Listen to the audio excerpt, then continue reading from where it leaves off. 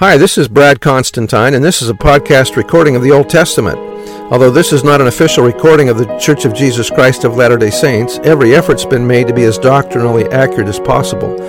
I'll be using for the text the Joseph Smith translation of the Old Testament, along with many commentaries from general authorities of the Church, BYU professors, Bible scholars, and others. This format will be very detailed, and so if you want a deep analysis of the Old Testament, you come to the right place. Thanks for your attendance. Hi, this is going to be Exodus chapter 13, verse 1. And the Lord spake unto Moses, saying, Sanctify or consecrate unto me all the firstborn, whatsoever openeth the womb among the children of Israel, both of man and of beast, it is mine. And Moses said unto the people, Remember this day in which ye came out from Egypt, out of the house of bondage, for by strength of hand the Lord brought you out from this place. There shall no leavened bread be eaten. This day came ye out, or the Hebrew says you are to come out, in the month of Abib, the first month of spring. And it shall be when the Lord shall bring thee into the land of the Canaanites, and the Hittites, and the Amorites, and the Hivites, and the Jebusites, which he sware unto thy fathers to give thee, a land flowing with milk and honey, that thou shalt keep this service in this month. 7 days thou shalt eat unleavened bread, and in the seventh day shall be a feast to the Lord. Unleavened bread shall be eaten 7 days, and there shall no leavened bread be seen with thee. Neither shall there be leaven seen with thee in all thy quarters, or within all your borders.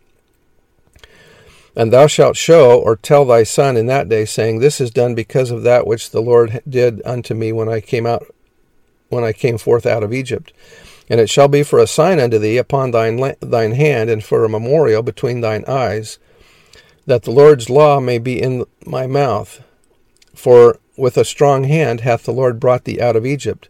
Thou shalt therefore keep this ordinance in his season, or at the appointed time, from year to year. And it shall be when the Lord shall bring thee into the land of the Canaanites, as he sware unto thee and to thy fathers, and shall give it thee, that thou shalt set apart unto the Lord all that openeth the matrix, in other words, all the firstborn, and every firstling that cometh of a beast which thou hast, the males shall be the Lord's. Now there's some symbolism in this, the firstborn being the Lord's. When Jesus was born, remember that Mary and Joseph had to take a sacrifice to the temple, and that was to purchase or to pay for him being the firstborn so that he didn't have to serve in the temple. Not that he could, because he wasn't a Levite, but that was the requirement for all Israel. Verse 13, And every firstling of an ass thou shalt redeem with a lamb, and if thou wilt not redeem it, then thou shalt break his neck, and all the firstborn of man among thy children shalt thou redeem.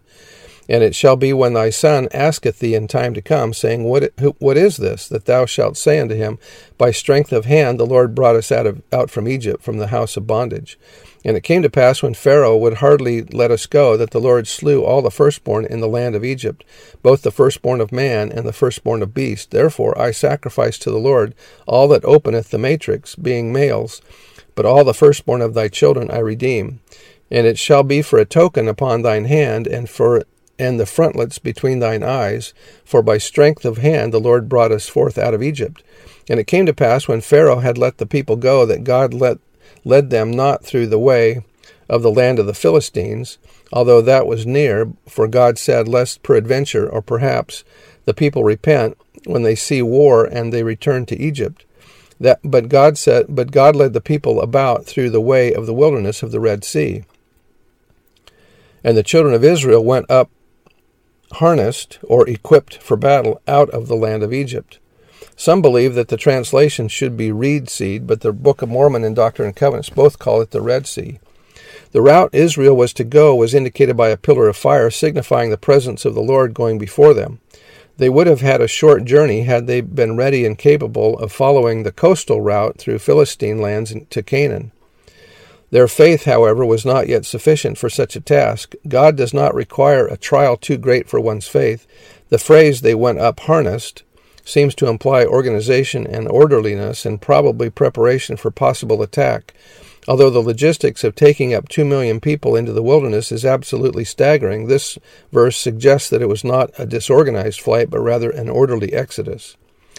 Verse 19, And Moses took the bones of Joseph with him, for he had straitly sworn the children of Israel, saying, God will surely visit you, and ye shall carry up my bones away hence with you.